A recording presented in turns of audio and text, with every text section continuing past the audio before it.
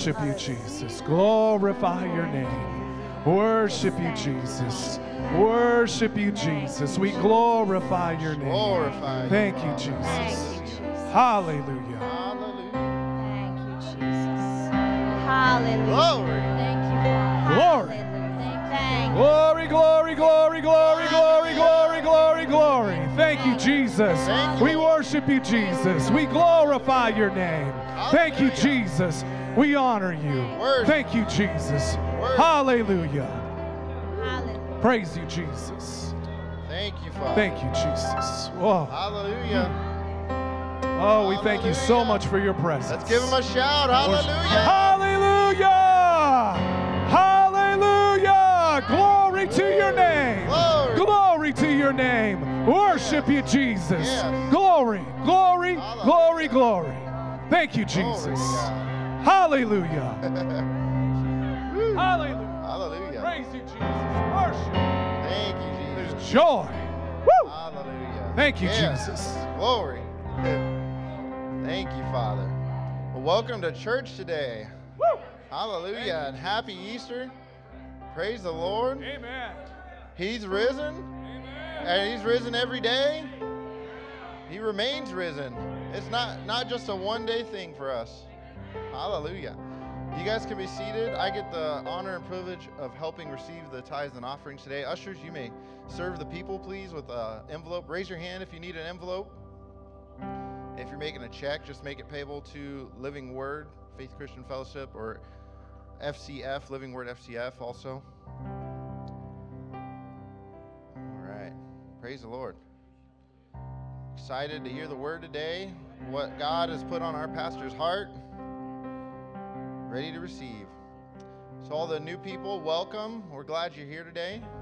Thank you for coming. And you won't leave the same. You'll be blessed by what you hear today. Thank you, Father. God has a special plan for this service. All right. So if you got your Bibles with you real quick, you can turn to Ephesians 1. There's a prayer in Ephesians. If you don't know that, we usually refer to it as the Ephesians prayers. There's multiple prayers. And we just came back from a prayer conference, so no wonder this is what's kind of standing out to me. But yeah, it's good to say these every day. And I was praying.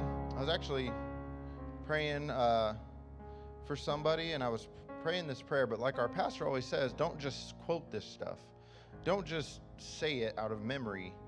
As you say it, I mean, if you start with memory, that's good. But as you say it slowly. Start to think about what you're saying. And I was thinking about what I was saying. So we'll start in Ephesians 1, verse 15. We'll go in the King James. It says, "Wherefore, I also, after I heard of your faith in the Lord Jesus, and love unto all the saints, I cease not to give thanks for you, making mention of you in my prayers." You can put anybody's name in there. I actually wrote a blank line under there, and whoever I'm praying for, that's whose name I put in that place. So I cease not to give thanks for you, for those in this congregation today. I know, Pastor, in prayer this morning, we prayed for the congregation, prayed for the service. I cease not to give thanks for you, making mention of you in my prayers, that the God of our Lord Jesus Christ, the Father of glory, may give unto you the spirit of wisdom and revelation into the knowledge of him, the eyes of your understanding being enlightened, that you may know what is the hope of his calling, and what the riches of the glory of the inheritance in the saints. That's his set apart ones. And that's, if you're a believer, if you've got Christ in you, that's you. And what is the exceeding greatness of his power to usward who believe, according to the working of his mighty power, which he wrought in Christ when he raised him from the dead. That resurrection power, that's what raised him from the dead. That's not, we've heard it said before, but that power is more powerful than any man-made power, because if you think about the most man-made power, probably a nuclear bomb, you know, all the threats and war and everything that's so prevalent right now, that's probably the most powerful thing, but that can't create life. And it can't reverse death. This power did. And the where was I at? And the exceeding greatness of his power to usward who believe. Say, I believe. To usward who believe. If you believe, there's power to you. Resurrection power, which he wrought in Christ when he raised him from the dead and set him at his own right hand in the heavenly places, far above. Now this is the part when I was praying this out, I was praying it from my memory, but I also was slowing it down and meditating on it. And this is the part I stopped on, that is far above all. He set him at his own right hand in the heavenly places, far above all. All power, all might, all dominion, and every name that is named, not only in this world, but also in that which is to come. And hath he put all things under his feet, Jesus' feet. And if we're the body, then all things are under our feet. And gave him to be the head over all things to the church. Once again, that's us. All things to the church. So if all things are under our feet, and all things are subject to the name of Jesus, what have we got to worry about? And I'm going to be honest, I have caught myself, especially this last week, worrying about stuff. And you say, oh, how do I know if I'm worrying about it? Well, if you're thinking on it, if you're dwelling on it, if you spend more than 30 seconds thinking about it, you're probably worried. You know, and it could be anything. It could be relationships. It could be work. It could be finances. It could be nervous about going to church if you haven't been in a while. Whatever it might be. And so we have to cast down those worried thoughts. It takes faith to on purpose not worry. But it also takes faith in the negative direction. So it takes fear, belief in fear, to worry. So you're going to do one or the other. You might as well spend your time in faith, meditating on what God can do for you. If you don't know what he can do for you, know that he's got good in store for you. Think about that and keep coming, because you're going to hear what he's got in store. You're going to hear what he already did for you. Thank you, Father. So just like it takes faith not to worry, it takes faith to sow. It takes faith to obey. And he says bring the whole tenth, the whole tithe into the storehouse. It takes obedience to do that, and it takes faith to obey that. But it also takes faith to sow above that and to give in faith. You know, sometimes you might not feel like you have enough to give or to sow. But God says if you do, he'll bless you over and above. You go over and above with him, he'll go over and above with you. It says, I'll end with this. It says elsewhere in the Bible that those that lightly esteem him, he will lightly esteem, but those who exalt him will be exalted. So the way we treat his things is the way he treats your things. If you treat him with over and above, then he'll treat you with over and above. And I've seen it come to pass in my life. This church is a testimony of it. Like Pastor has said multiple times recently that that's how this church has survived. She doesn't know how it works, but we just give and give and give. This building's paid off. There's always more than enough. And that's not just for the church and the building. It gets into your personal life. When you take God's business serious, he will take your business serious. And I just give you a testimony of that. This church is a testimony of that. And that's what I have for the offering today. So we'll pray over it. Father, thank you for this day. Thank you for the anointed word that you've given to our pastor to preach. Thank you for the opportunity to sow and to give into your kingdom. We lift it up to you, Father. We say we, by faith, go over and above with you. And we thank you that you get involved in our stuff. You get involved in our finances, in our relationships, whatever it is that we're in faith for, Father. You're training us not to worry, and you get on our stuff when we are meditating and give into your things, Father, into the kingdom, and into the things that are important to you. And we thank you for it in Jesus' name. Amen. Thank you, Jesus. Hallelujah. Hallelujah. Jacket. Hallelujah. Hallelujah. Hallelujah. Glory to God. Hallelujah. Come on, let's get it. Hallelujah to the King of Kings and the Lord of Lords. Praise you, Lord Jesus. We worship you. Glory to God. Glory to God. Glory to your name. We worship you, Jesus. Glory, glory, glory, glory, glory, glory. Hallelujah. Glorify your name. We worship you, Jesus. We honor you, Jesus. We worship you. Glory to your name. Glory to your name. Glory to your name. Oh, we worship you, Jesus. We thank you for the blood. Oh, we thank you so much. Oh, we worship you, Jesus. Oh, we thank you for joy. Joy in the Holy Ghost. Joy. Oh, we worship you, Jesus. Glorify your name. Worship him. Worship him. Worship him. Say you love him. Say you love him. Oh, he's done so much for us. Oh, we worship you, Jesus. We glorify your name. Worship you, Jesus. Glory. Glory, glory, glory. Worship you, Jesus. Praise you, Lord. Praise you, Jesus. Glory to God. Hallelujah. Hallelujah. Okay. You can be seated. And happy Resurrection Day for thank you for everybody that came. You know, okay. So I went to church for a lot of years. Just going to give you a little bit here. A lot of years. 40 years of going to church, and I didn't even know what this meant. And I would go to church every day. I think I'm echoing a little bit. Now I know what it means. It's different because I got born again. See, there's a difference in just going to church and religion and then really asking Jesus to come in your heart. It's huge, guys. It's huge.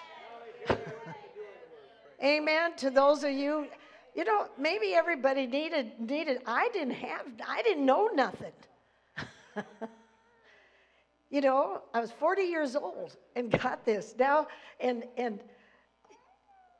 some of you are brought up with it and you take it for granted. You can't do that. It gets to be just religion again. It's zero. There's nothing to it. And I was just so cotton picking grateful. Excuse me for using that, but cotton picking grateful that I found God. I just couldn't stand it. I went nutty and got spirit filled, and my life went uphill. And you know, Lonnie was right, because I not only did joy come in and other things, but even finances came in. It's a huge difference. Okay, so, you know, we're just going to say some things. Some of you just don't realize the impact of the cross. Okay, we were very devoted going to church, but it's still, you know what, you can be born again and you can get religious. And you have to watch that. Or you just take it for granted because you're getting religious when that happens. It's nothing to you. I mean, we would kiss the cross. We would go to all these services all during Lent, all this stuff. What did it mean? Didn't mean that much. Okay? So, there was a reporter who was doing an interview on somebody like with the Passion play or with the Passion movie. How many people saw that, the Passion? And he said, he bent over to lift up the cross that they were using, and he couldn't lift it up. He thought it was just going to be something real plastic, and it was made out of oak wood, and it was heavy. And he said, why did they make a cross like this? And the guy said, so I could understand the weight of the cross with Jesus. We're going to give you some facts right now. I know this is Resurrection Day, but this is before the resurrection. These are some of the facts about the crucifixion.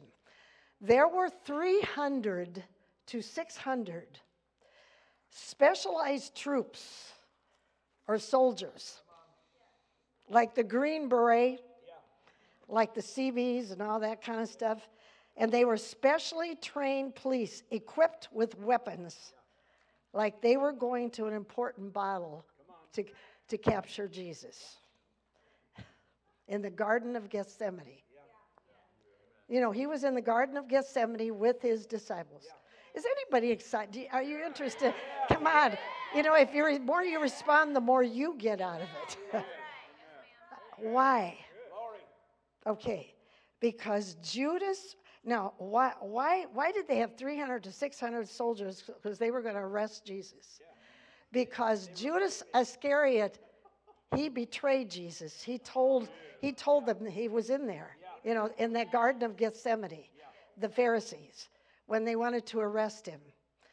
And he knew that a lot of times Jesus had actually walked right through the crowd when they were going to throw him over the hill. They were going to murder Jesus. At one time when he was preaching and they got mad at him and they were going to push him off the hill because he said he was the Son of God. And these were the pastors in the town.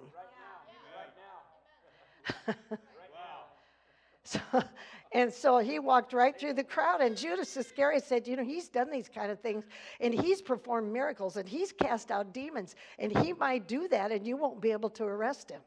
So they bought 300 to 600. See, people just think somebody came there, and right? Okay, so when you know some of this stuff, and okay, put up John 18:3. It actually says, Judas, having received a band of men and officers from the chief priests and Pharisees, came with lanterns, torches, and weapons. Okay, John 18:3, please, up there. Okay. And keep it up there until I'm done, because there were a lot of caverns and caves. A little too loud, maybe. There were caverns and caves, holes. It might be too close to my mouth. There were torches. There were weapons. And they thought that everybody was going to run and hide in these caves and caverns. Okay, the next verse, verse 4. It says, Jesus, therefore, knowing all things that should come upon him, went forth, and he said to them, whom are you seeking? The next one through 6. Actually, well, okay. They answered him, Jesus of Nazareth. And Jesus said to him, I am he. And Judas also, which betrayed him, stood with them. The next one. And now, this is one thing. As soon then as he had said unto them, I am he, they went backward and fell to the ground. Okay, we have lines of people up here sometimes. The anointing of Jesus made them all. There were 300 to 600 soldiers that fell to the ground. You know what? And everybody, Jesus could have taken off right then. Right? He could have taken off. These are true facts from the Hebrew and from historical teachings and so forth. So all 300 to 600 of the police fell over. And there was no force that was strong enough to take Jesus against his will. He did it because he wanted to do it for you. And now here's the thing about this. We think, well, they just came there and did that. Well, they got back up. And they had a lot of weapons, all kinds of swords, torches. They start beating Jesus right there because they thought he could escape, because he could probably just, disappear or whatever. In Matthew 26:53, Peter was there and he cut off. I don't know if this is interesting to you. It doesn't seem like I'm not getting people listening. I can see it. Matthew 20. Okay, Peter actually cut off one of the soldiers' ears. And Jesus reached up, he took that ear and put it back on him out of love. He thought he was going to defend him, and he couldn't. You know, this is something that is, it's important to know these things to change your life. For 40 years, I've been a Christian now, and it's a lot different.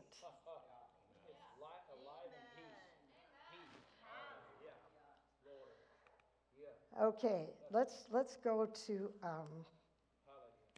now. So then they finally arrested Jesus, and what they did was they put a rope around his neck, and they led him to Caiaphas, to the high priest.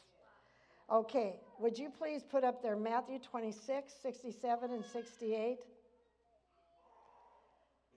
You see, it could have, now, the elders also had a police force. And the elders and the chief priests and the scribes were the spiritual leaders. And they actually took Jesus then and bound him, and this was the second beating. And they spit in his face, and they whacked him violently. Right in his face. They just spit in his face with his hands back here, while he was blindfolded, and they asked him to prophesy. Now, we're not talking just one. See, we know some of this stuff, but did you know there were 300 to 600 of them, or 100 of the police? And it actually says in the King James, let's see, no, it was not, it was verse 67 and 26. And it talks about how he got buffeted. And buffet actually means to strike with the fist in violence in the Hebrew. See, think when we're not treated right, or people are not grateful to you, what happened to Jesus from the Jewish leaders? Now, think of this. Is our love for unkind people consistent with the Word of God? Or is it unaffected by what the Word says? Or do conflicts with others reveal just a fickle love that you quickly turn off when people don't respond the way you wished? You know, there's a love confession in 1 Corinthians 13, verses 4 through 8, out of the Amplified Bible, that tells you, we should actually read it. Jesus did this so much out of love.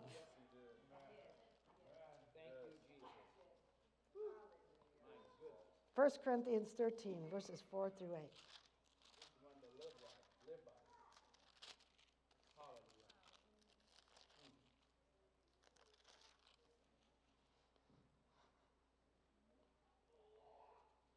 We start with verse 4. Okay, first of all, I should say, the love of God abides in me. It abounds in me, and it's shed abroad in my heart by the Holy Spirit, because that's what the Bible says. The Bible says when you get born again, the Holy Spirit comes in, and he actually sheds abroad the love of God in your heart. Okay, so then it says, love endures long and is patient and kind. You know, sometimes you could have somebody that you're taking care of that's handicapped, and you get kind of irritated after a while, or if somebody's sick, you want to get away. But love endures long, and it's patient, and it's kind. Or, you know, even a husband and wife fighting. and sometimes that you don't want to endure long and be patient and kind. Okay, it says love never is envious. How many times have we had envy or jealousy? If you feel that, just say, get out of here. Nor does it boil over with jealousy. It is not boastful. It's not vainglorious. It does not display itself haughtily. It is not conceited. is not arrogant or inflated with pride. Oh, look what I've done. It is not rude or unmannerly, and it does not act unbecomingly. Love, God's lovingness does not insist on its own rights or its own way, for it is not self-seeking. It is not touchy or fretful or resentful. It takes no account of the evil done to it, and it pays no attention to a suffered wrong. It does not rejoice at injustice and unrighteousness, but it rejoices when right and truth prevail. If you start reading that every day, something might happen, because stuff has happened to me. And all of a sudden, the love confession came in, and I thought, whoop, forgive. What if somebody, one time I was listening to a preacher, and they said something funny, and I laughed, and it kind of had a horsey laugh. And somebody next to me said, "You sound like a horse. I'm embarrassed." And then you know what? I stopped listening to the preacher because I got hurt. And all of a sudden, I'd been saying this love confession, and it came through me. Love takes no account of the evil done to it. And I thought, oh, that's right. Okay, I'm going to enjoy myself. I don't care what they think of me. And I shaped up. And that's when I was a baby Christian. I'm not privately trying to tell you that if you practice this stuff, you'll be happier. See, that's what happens. Okay, so we got that. All right. So the same Holy Spirit who lived in Jesus lives in you now if you are born again. And the Holy Spirit, it says, actually sheds the love of God the Father himself in your heart when you get born again. So you're empowered to love people consistently no matter what happens. Forgive. Now we're going to receive communion a little later, but decide to love them the way that Jesus did, because you know what? You're capable of it. You might not think you are, but the whole thing is you can get born again. If you never get into the Word, this stuff doesn't work. Okay, let's go back to some of the stuff with Jesus.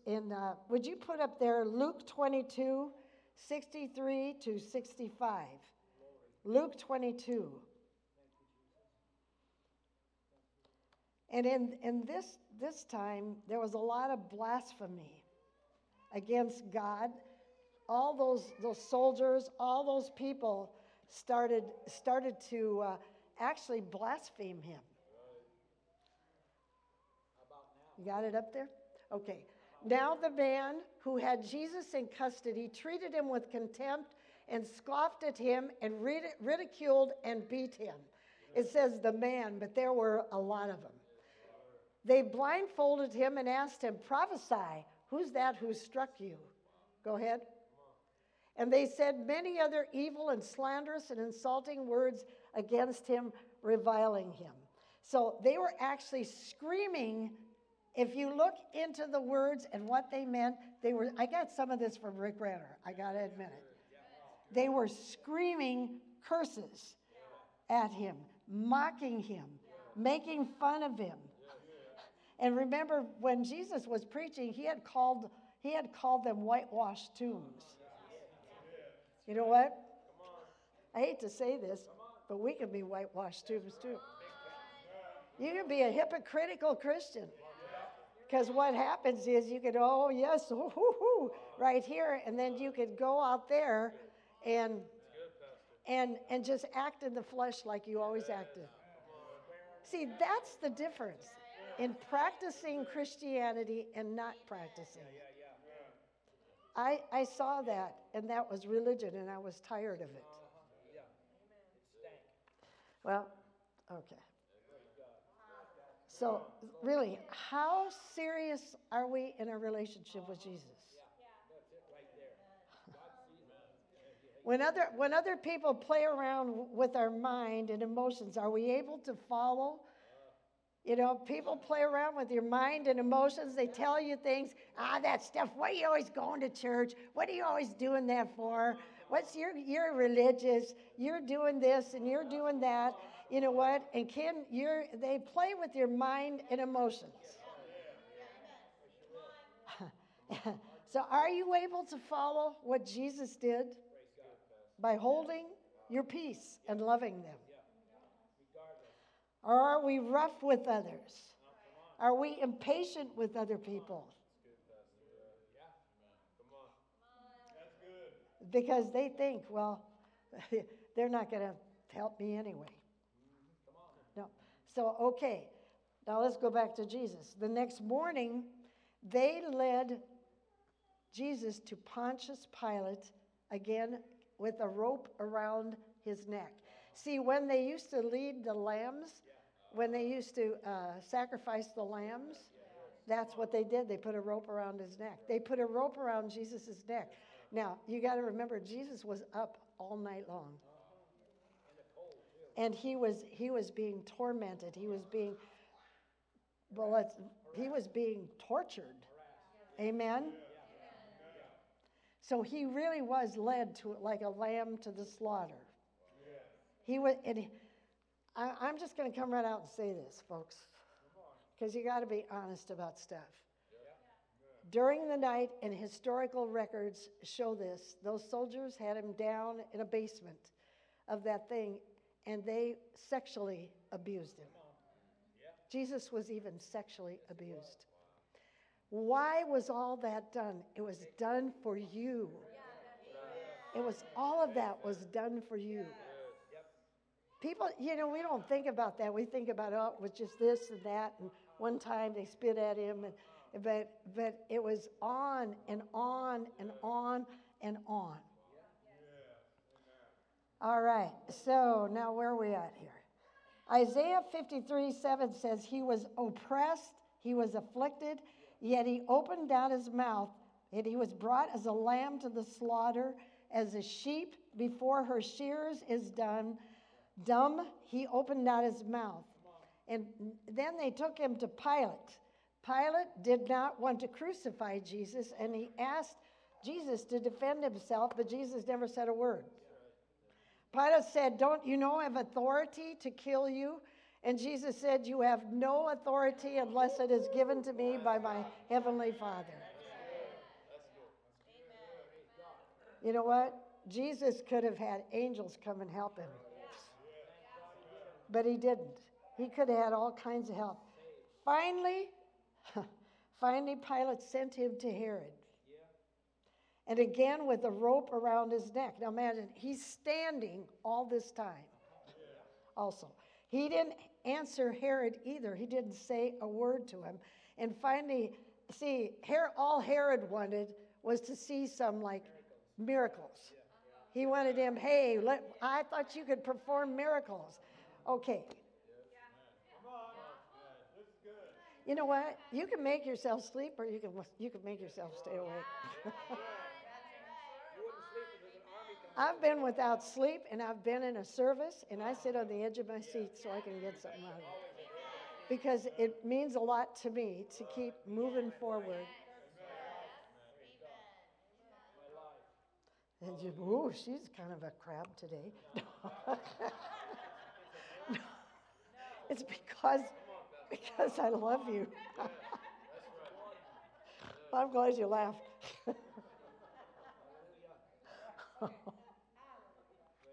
Okay, what happened was, so here's another ruler. Pilate and Herod didn't get along, and so Pilate says, take him over to Herod, and Herod starts, he starts ask him all these questions. Oh, I wanted to meet you because I wanted to see some miracles, and then so he asked Jesus all these questions. And he just stands there because all he wanted was some big entertainment. So he told his soldiers to start torturing him too, and he sent him back to Pilate. Now, Pilate scourged him. How many people have seen The Passion? Have you ever? I closed my eyes. When the Passion was on, when they were scourging him, they tied him so tight to this little thing. He wasn't even standing up, so he could not move away from the whips. And all that whip had in it, okay, might be able to help me with this. It had glass in it. It had lead, nails, and all those things. And those Roman soldiers were strong, and they would go like this and deliberately, and then they would rip. And I mean, now I want this part of it, I want to tell you something. I don't mean to gross you out on any of this. But see, the thing about it is he's resurrected. But okay, the reason he did that though, and people don't know that part, was for your healing. Jesus wouldn't have had to go through that part. That part was for your sickness, for your healing.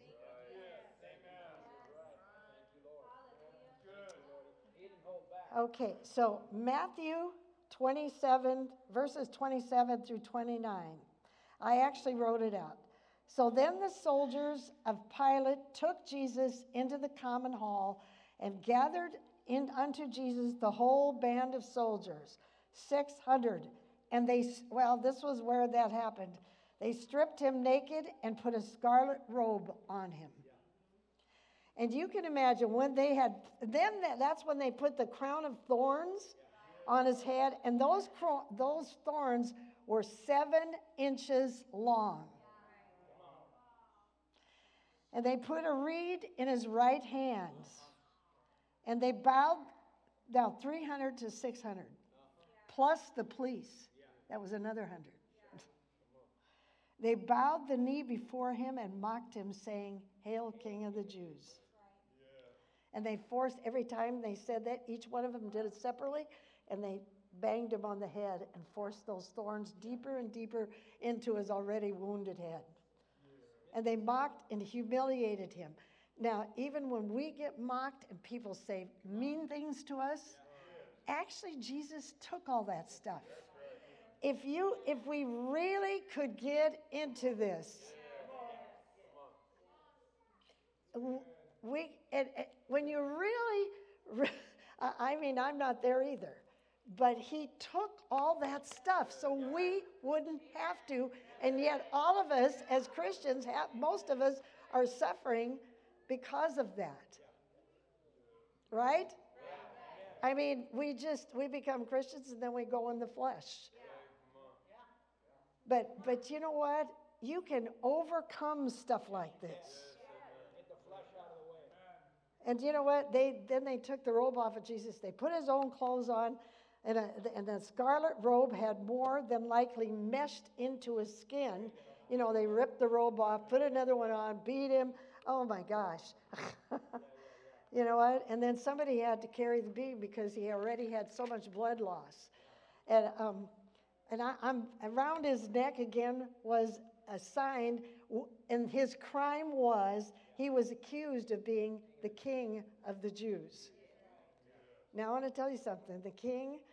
The Jews thought that he came to be a king to overtake the kingdom from the Romans. But that wasn't it. His kingdom was up there. And his kingdom came to live in you if you receive him. See, and a herald would actually walk before anybody who was being crucified, and they would declare their crime. Now, there was a group of kind-hearted women who actually made a homemade painkiller, and they had a narcotic in it, and they'd mix it with wine to alleviate the pain, but they offered it to Jesus, and Jesus refused it. Okay. By knowing this, what he went through, I'm sure you can feel the weight of the cross and fully appreciate what he went through. Let's go to 1 Peter 1, 18 and 19. Now it's going to sound a little better, a little happier. You know, okay, well, 1 Peter 1, 18 and 19. Out of the Amplified.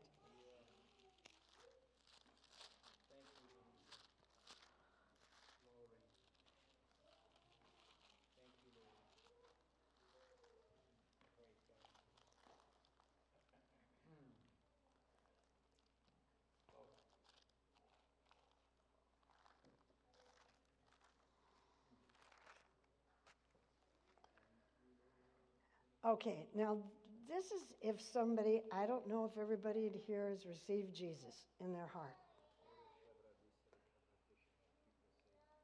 But this is what happens to you when you have. And we're not here, nobody's here to condemn anyone or to say you're not, but the thing is, nobody told me, now listen to this.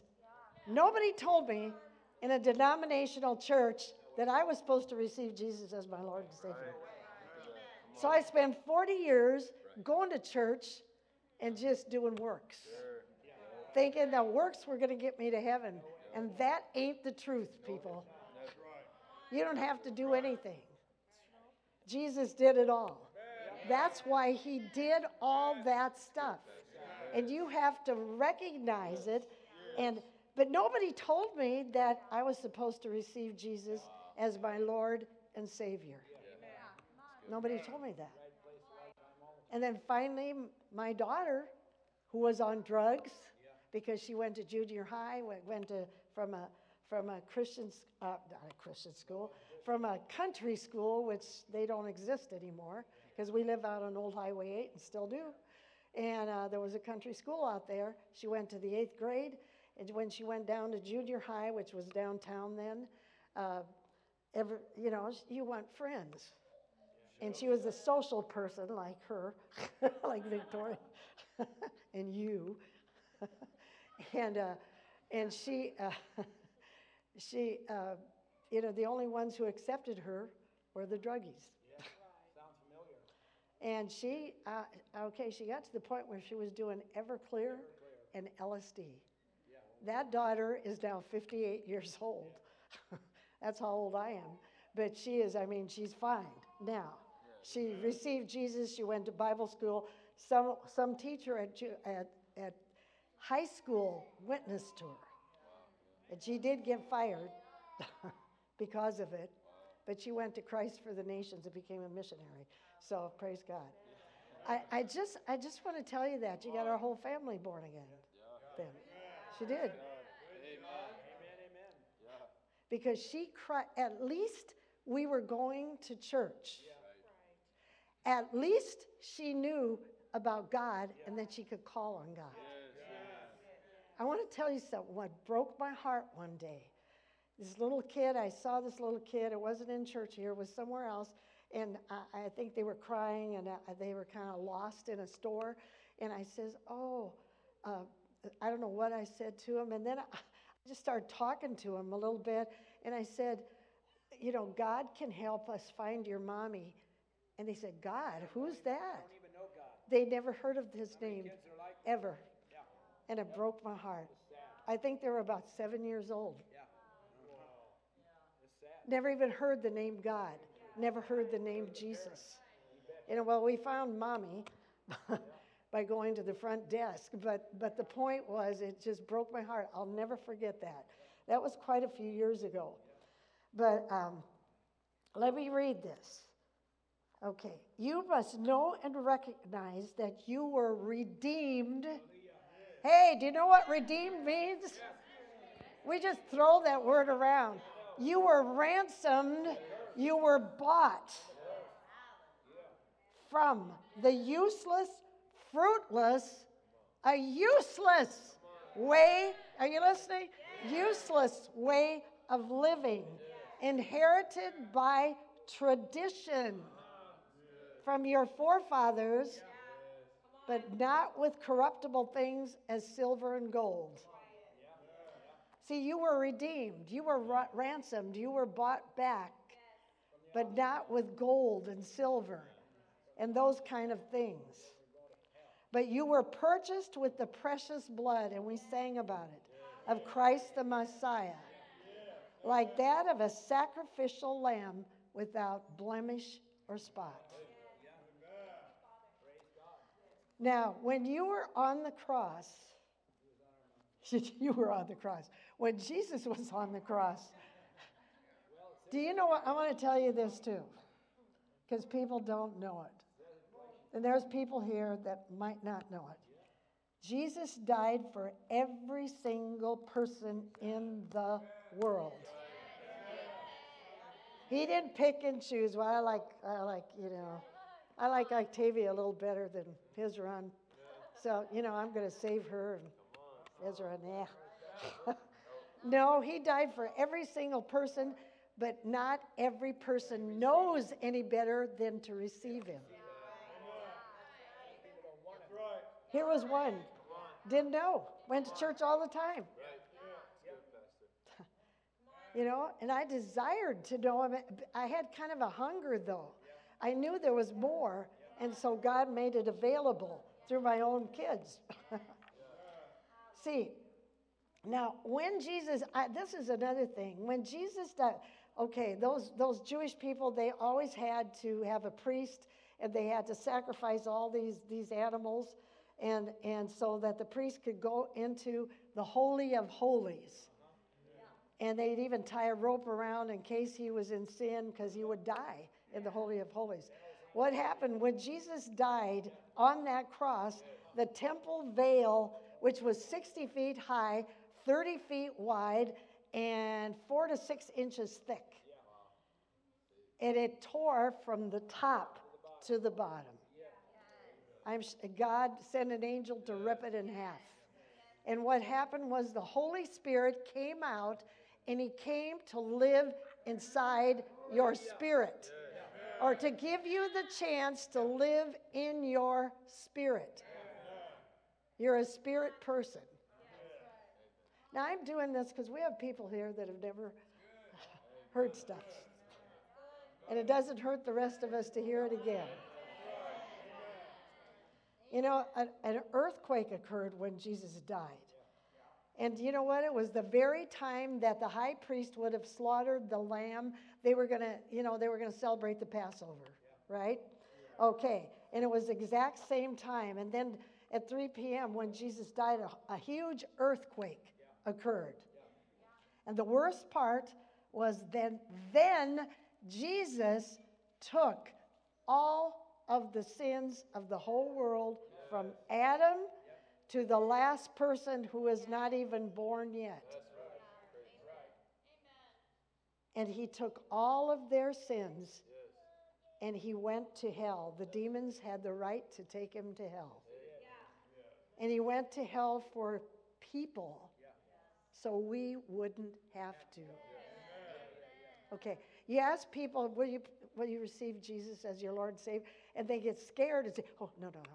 It's not you're going to join a religion or something's going to happen to you. Something good's going to happen to you. Let me just tell you this. There's 2 kingdoms in the earth, and they're not the kingdoms of all the nations and the United States. That's all going to pass away. There's 2 kingdoms. There's the kingdom of the devil, and there's the kingdom of God. And you're either going to serve in one or you're going to serve in the other. And I tell you what, the kingdom of God is full of life. It's full of more joy. It's full of more finances. It's full of all kinds of things. The kingdom of God. But see, even us as Christians that were brought up as Christians, that wasn't me, but you have to be careful because you can take all this stuff for granted. You just take it for granted and live life and think, oh, well, I'm going to go. But there's more to that life. So the whole of Christianity is not about, please forgive me if I'm going to say it, but there are people that are born again in the denominations, and may not even know anything about, but their heart is for God. But you have to ask them if they want to receive Jesus as their Lord and Savior. That's where it lies, is to receive Jesus as the Lord and Savior.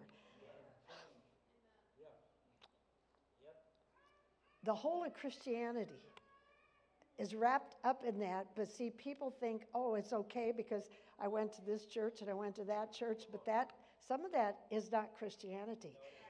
The church of the real Christianity is the church throughout the whole wide world and other nations of people who are born again, who have received Jesus as their Lord and Savior.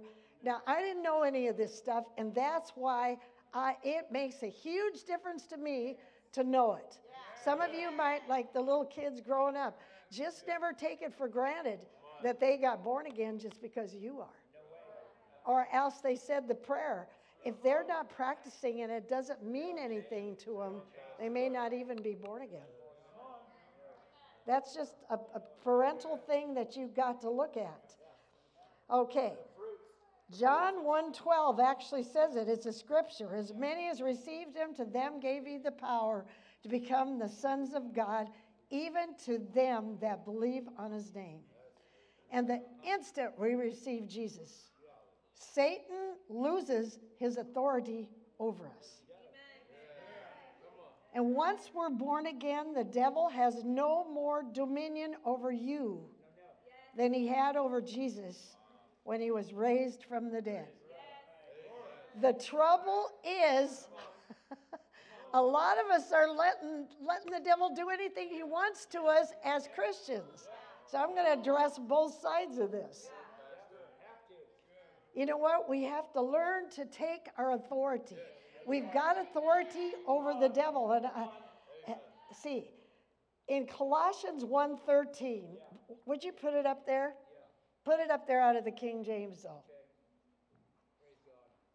Say this every day. Praise God. Thank you, Lord.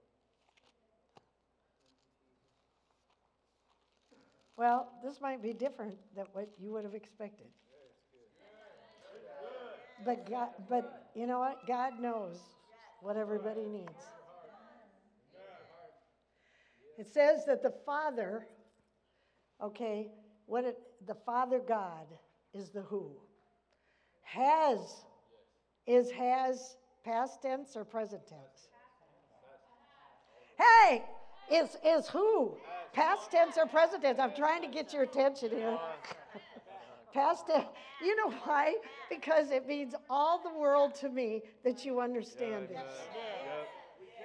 He has, past tense, delivered you from the powers of darkness.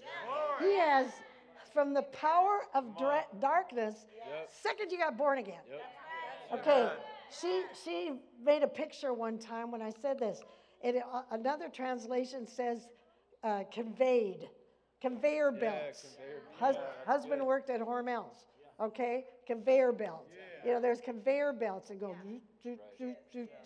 So here you are, and it's pitch black because you're in the kingdom of darkness. And all of a sudden, you know, there's this place right here, and you got born again, and then you're on the conveyor belt, and it goes, woo! the sun shined. It's light. And that's actually what happens to you.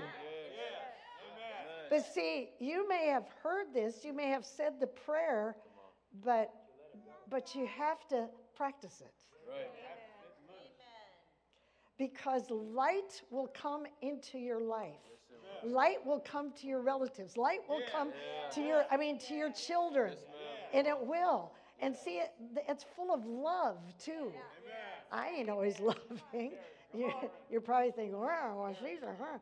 But no, I'm just trying to get my point across. People don't know that.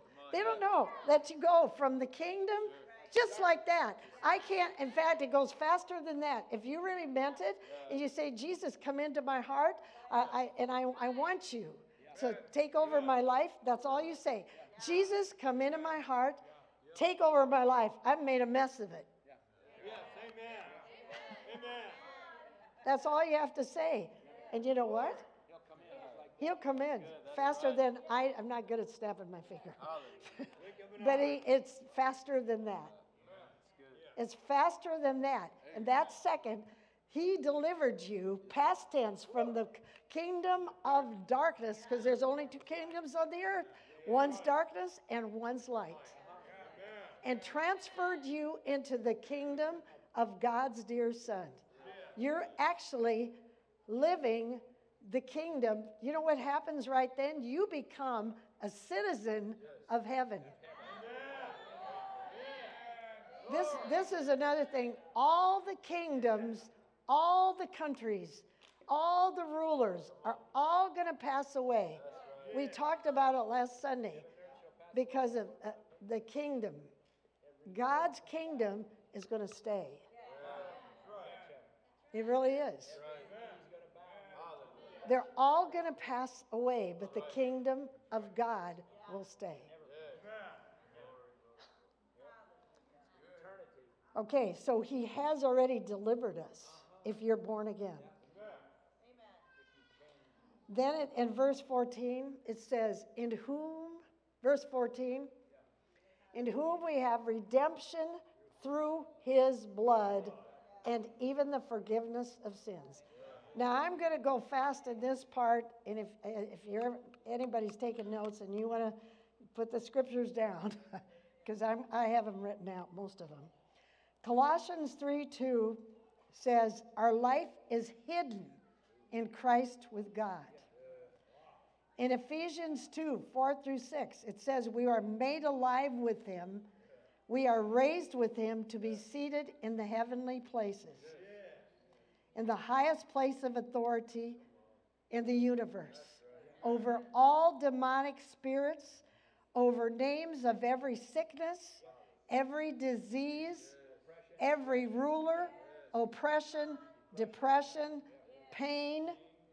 You are seated at the right hand of the Father just by being born again in the highest place of authority in the universe.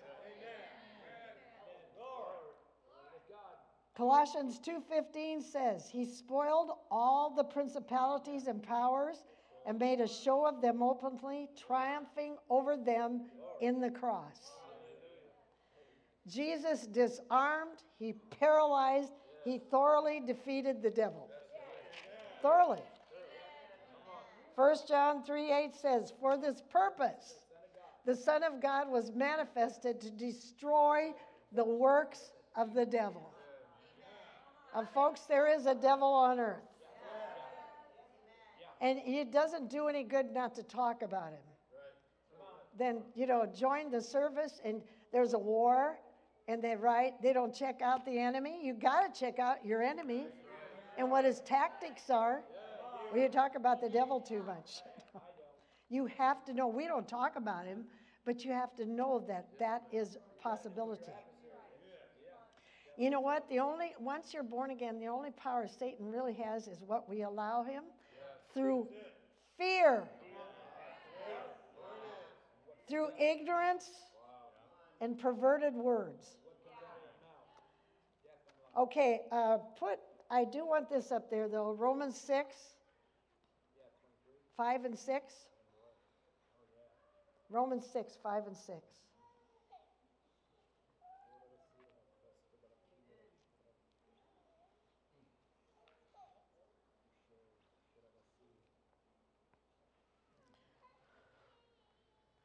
For if we have been planted together in the likeness of Jesus' death, we shall also be in the likeness of his resurrection. You know what? When he died on the cross, he knew you. You were on the cross with him. And when he was resurrected from the dead, you were resurrected with him. The next verse. Knowing this, that our old man. See, something happens inside your spirit. It lights up with God. Your old man is crucified with him. This is in the Bible. That the body of sin might be destroyed. You know what? He forgave your sins. that henceforth we would not serve sin. You actually get you get more power to stay away from sin. You do. Okay. So Jesus let the Holy Spirit out when the temple veil was torn. And now, believe it or not, if you're born again, the Holy of Holies is inside you. The Garden of Eden has been restored. You know, okay, I can give a... We can give some hot sermon and we can run her all over the place and rah, rah, rah, rah, jump on the chairs and stuff. But you know what? Some of these things you need to know so that you know what happened to you and what you're capable of.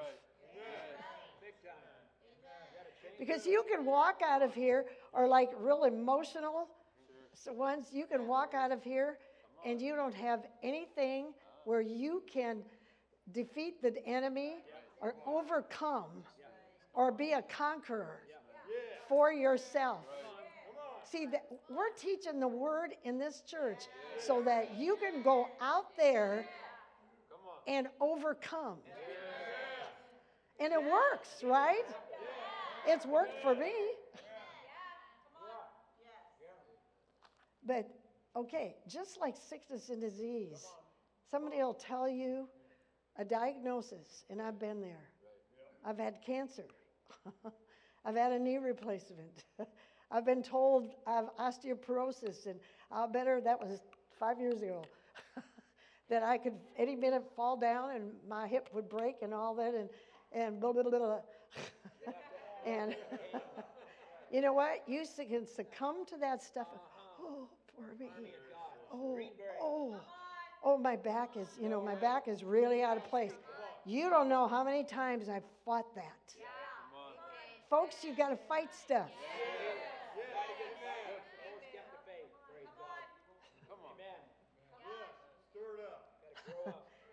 But it's the truth. See, that's where I learned from reading the Bible.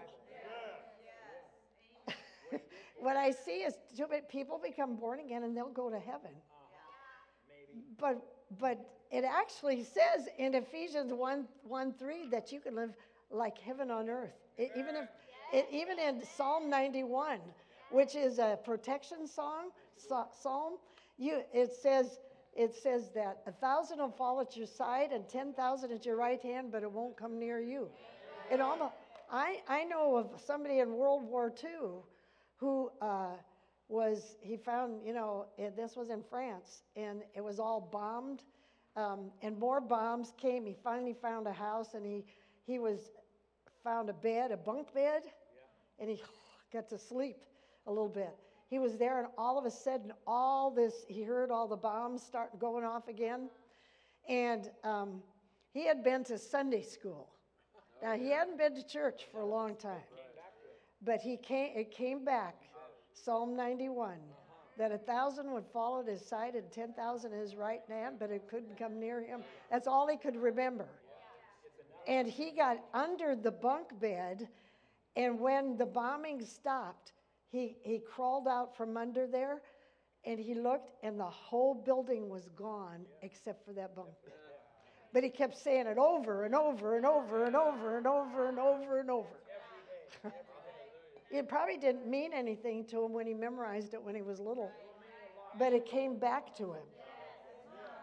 See, Scripture will help you.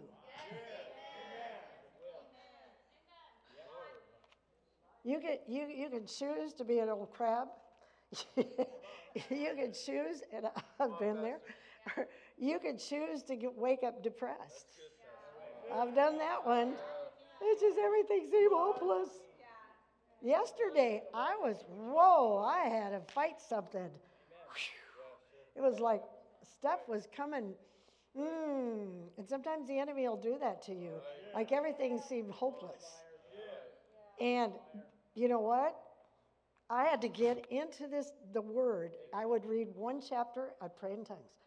Another chapter, pray in tongues. Another chapter, I kept doing it and doing it and doing it and say, God, I know better. But see, you fight it with the word of God, and I won. And I said, Ken, I think Ken was sick of me too, because it was like, ugh. Yeah, like, ugh. I couldn't get out of it. And I knew it was wrong. But see, but before, I didn't know that that was wrong or how I could get out of it. But now I know, and I know this is not right, God. I repent. I'm sorry, Lord, because I should trust in you. But the feeling was there. And finally I did it. I went, Ken, guess what? I'm happy now.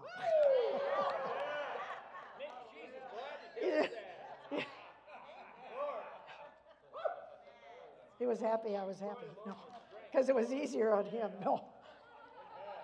Okay. This is what the Word of God does to you. We're not pretending like this is religion. Okay, so I'll hurry up here so we can all go where we're going to go. Okay, so Jesus Christ had great power. He performed miracles, but he gave his life willingly because for his great love for the world. Now the Holy Ghost is talking to me right now and telling me for those of you who are here, I want to just tell you one thing. Just listen to me for 1 second at least. God does not cause sickness and disease. God does not cause storms. He does not cause there is no bad in God. He is 1,000,000,000% good. He doesn't cause that stuff. There's a devil out there. Yeah, the insurance says, an act of God or however they say it. It's not. It's an act of the devil to destroy people. And a lot of people before they can get born again. He is a good God.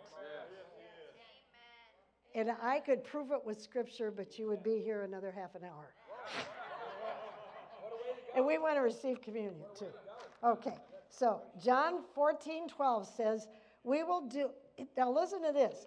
It says, we'll do even greater works than Jesus did if you're born again. 1 John 4:17 says, as God is, listen to that. As God is, so are you in the world. 1 John 4:4 says, greater is he that is in you than he that's in the world. That's the devil. See, this is the kind of power that operates in you and me if you are born again. Luke 10:19, Jesus said to us and his disciples, behold, I give you power. I give you authority to tread on serpents, scorpions, and over all the power of the enemy, which means the devil, and nothing shall by any means harm you. Anytime, the devil is in all this stuff, mind-altering things. The devil's trying to kill you off and make people take enough drugs and their minds go. But I've seen even that restored in people. God is a miracle-working God. See, and anytime the devil tries to make you feel you are not a serious threat to be feared, remind him of who lives inside of you. If you're born again. 1 John 5:4 says we're world overcomers. Romans 8:11 says the same resurrection power that raised Jesus from the dead lives in you. And it can make alive your kidneys. It can make alive your liver. It can make alive your stomach. It can make alive your arteries and your veins. The same resurrection power. It says that. Romans 8:11. His sister was dying in the hospital, Tony's, way back. And his mother put that scripture on and repeated it because her arteries in her head were bursting. And it was a stroke type of thing. And she came out of it. She was in Mayo Clinic. So, the same spirit that raised Jesus from the dead when you get born again, lives in you. And it's the same Spirit that raised him out of hell. And it can make alive your mortal. Mortal means it's death bound. There's something wrong. It can go to your kidneys. It can go to your stomach. It can go to your heart. It can go to your arteries. It can go to your brain. Any place, and it'll work. See, the anointing that was on Jesus now rests on you. And all authority given to you that Jesus had when he walked on the earth, it's all given to you. Jesus gave us the keys of the kingdom of heaven. And that's in Matthew 16:19. And he says, whatsoever you bind on earth is what's already bound in heaven. So what's bound in heaven? There's no sickness, there's no disease, there's no depression, there's no oppression, there's no torment, there's no evil. Heaven is a perfect place. Guess what it says? It's actually, you can bind it and loose what is in heaven, and all of heaven will back you up once you're born again. All this stuff is true.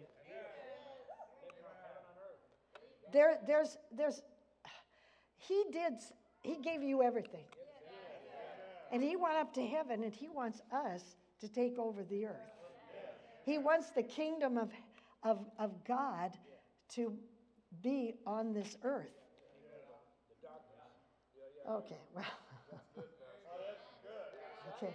See, when you use all this stuff, you do it by speaking words. That's all it is. For all the shame and beating Jesus went through, I mean, he can heal your body. You can have a good life. Okay, we're going to receive communion, and there's just a couple things I want to say about forgiveness, and then we'll end the service. I do want Mark 11:25 and 26 up there. No, King James. Mark 11:25 and 26. The Bible says don't receive communion with any kind of unforgiveness.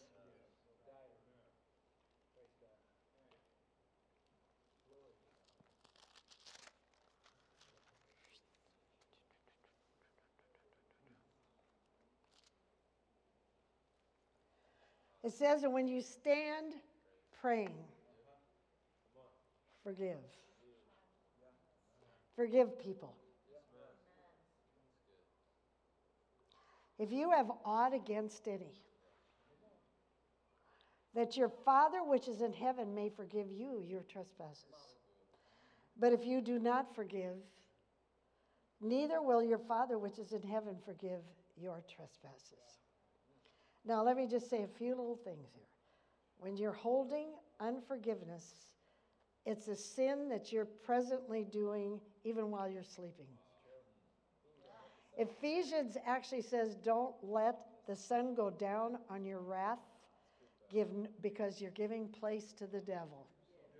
And that, you're sleeping with the devil. See, you're actually chained and handcuffed or shackled to the person that you cannot forgive. And you're a slave to them because unforgiveness holds you in bondage. You know what? It's like taking poison, unforgiveness is, hoping your enemy will die. See, and you actually serve them because they become your idol. That's all you can think about is how you're mad at them. Well, I've been there. I mean, we have all, you know what I mean? An idol is anything that occupies your mind more than Jesus occupies your mind. And what happens, though, is bitterness comes. And I could go into a whole bunch of scriptures in Hebrews, but we won't go there. But the Bible's loaded with the answers. It says bitterness. You get a chip on your shoulder, and depression becomes part of your life because of that person. Been there, done that. And what it does, it shuts down your faith. And the Bible says that without faith, it's impossible to please God. Shuts down your love walk. And then Bible also says faith works by love.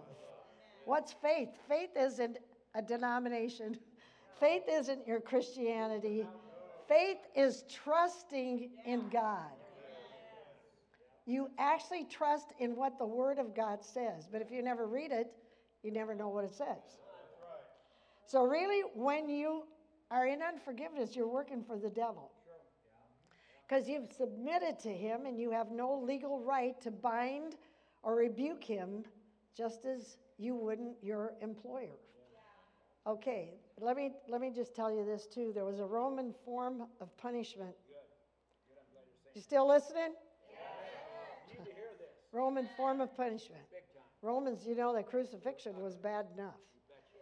But this Roman form of punishment, if you murdered somebody and they were dead, they would take that dead body and they would chain it to you face to face until it deteriorated into your body. You know it was decaying.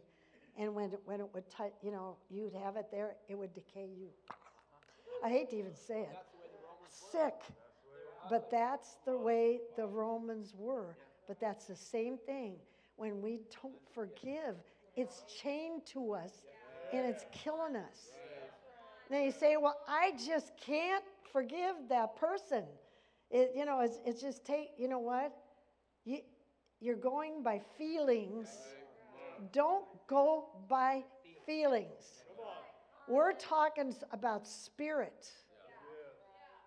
Okay, you don't have to have the feeling that you forgave that person. What you do, you say, as an act of my will and faith, I forgive them. And you know what? Then here's what happens though. You're going to, okay, here's what happens. You're gonna think about them. You said, just me, and go. No, right then you say, as an act of my will, I forgave them. As an act of my will, I forgave him. As an act of my will, I forgave him. You see him and you want to run across the street. I've done that. You want to hide. One time, I think a lady was mad at me, and I saw her in the grocery store, and she knocked down a whole thing on the edge. She did.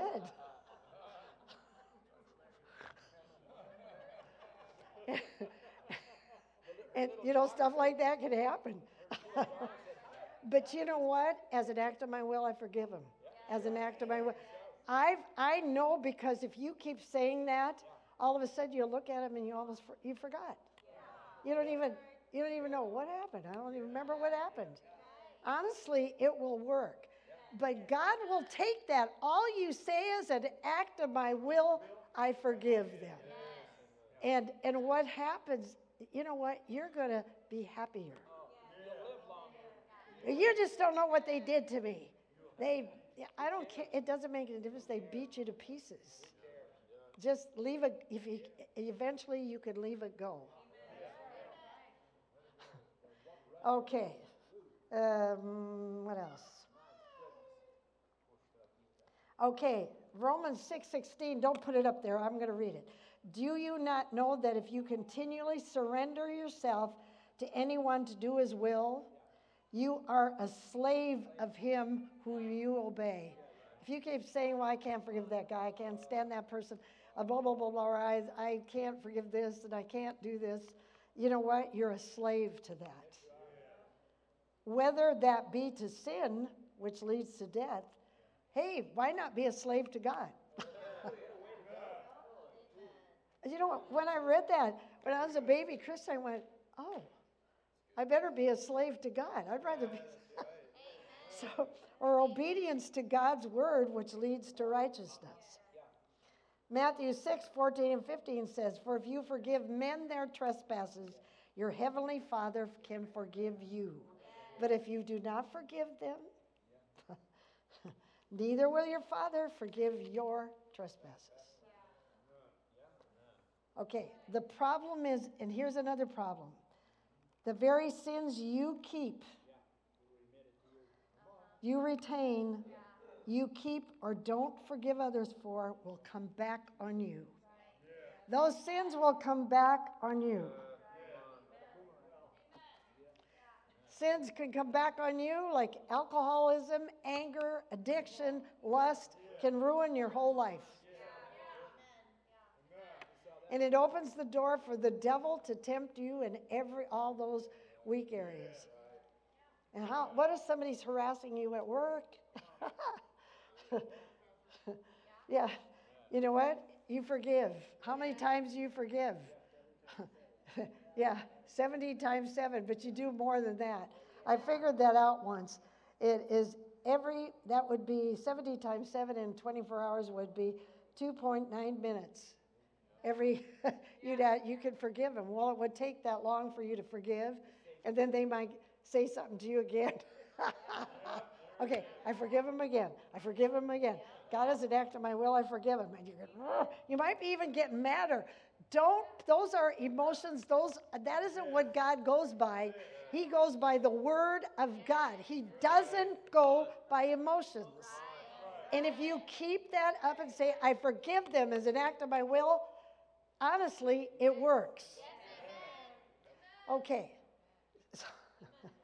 So we meet together for church so we can go out there and be free. See, there's so many things on unforgiveness. It's a chain reaction because the door is open to torment you. In fact, your life can be indirectly controlled by the person you are holding unforgiveness against, even if they're dead. Even if they're dead. It's like a clogged artery.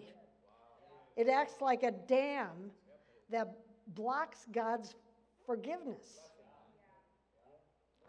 And it also blocks you from hearing his word and understanding it. There's a lot. It's like an infected sore. It's in constant pain and irritation, and it never heals. I mean, you lose the anointing. Sickness and disease comes in your life. You can even, your mind can go haywire because the chemicals inside of your brain will secrete wrongly. It's the truth. So I'm just going to stop there. I've got this much stuff on unforgiveness. But all you have to do is say, as an act of my will, I forgive. And so we are going to receive communion right now, and then you'll be dismissed. And you know, when it comes to being born again, all you have to do is ask Jesus. You have to mean it in your heart and say it with your mouth and say, God, come into my heart. Just take over my life. I believe you died on the cross for me. That's all you have to do. People have said even different things than that. But God looks on their hearts. He looks on your heart, and he can read it. And he wants you because he did all this for you. All that torture, all that torment. It's like for nothing. I mean, I don't even know why people celebrate. I mean, they celebrate Easter because he was resurrected from the dead, but do they realize what it really means? Or what really happened? It's not a bunch of bunnies. But that's okay. I mean, have fun with the kids and don't get religious about stuff. There's people that quit our church because we had an Easter egg hunt. I mean, see, now that's a religious spirit. Our hearts are right. Don't get into religion. Yeah, because that's judging other people. He's the only perfect judge. What was I going to? Okay, 1 Corinthians 11. You know, would it be too much to sing a couple choruses of that song you said? He's that one, ooh, it's pretty. Could you do that? If your choir gets back up. Okay, this is how we do it. Ken and I, my husband and I, Pastor Ken, stand up here and we, you come to get the elements and then go back to your seat and wait, and we'll all receive together communion. And this is what they did at the Last Supper. Jesus' death and resurrection. You can even receive healing. It's a point of contact. Inner healing too. Yeah. Yep. Hallelujah. Praise God. So I'm going to 1 Corinthians 11. Okay, go ahead. You guys go ahead. Wow. And ushers, you can help the people come forward. Okay, let's stand over here.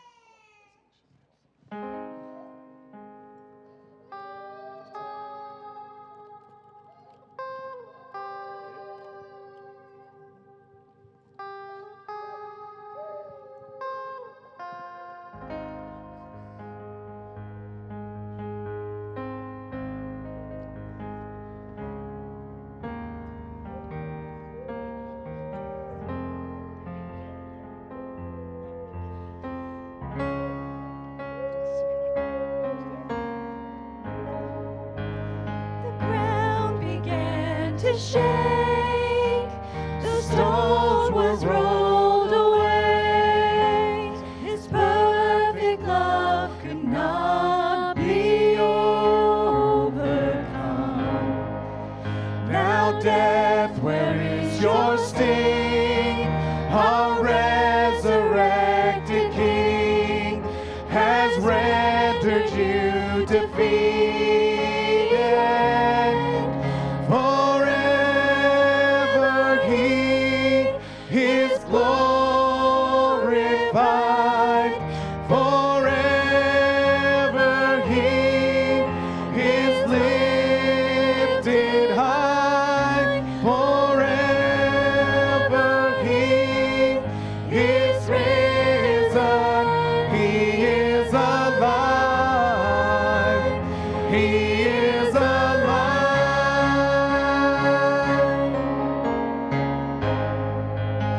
The ground began to shake, the stone was rolled away.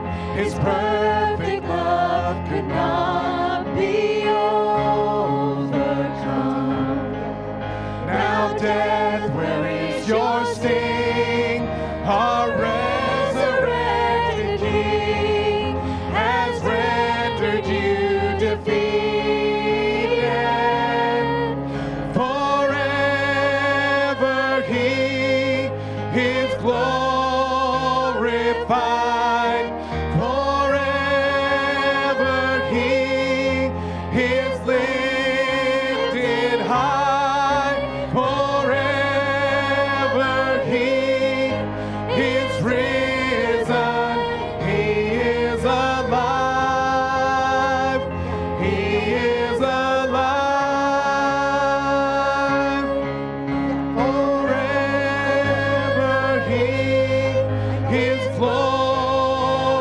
High.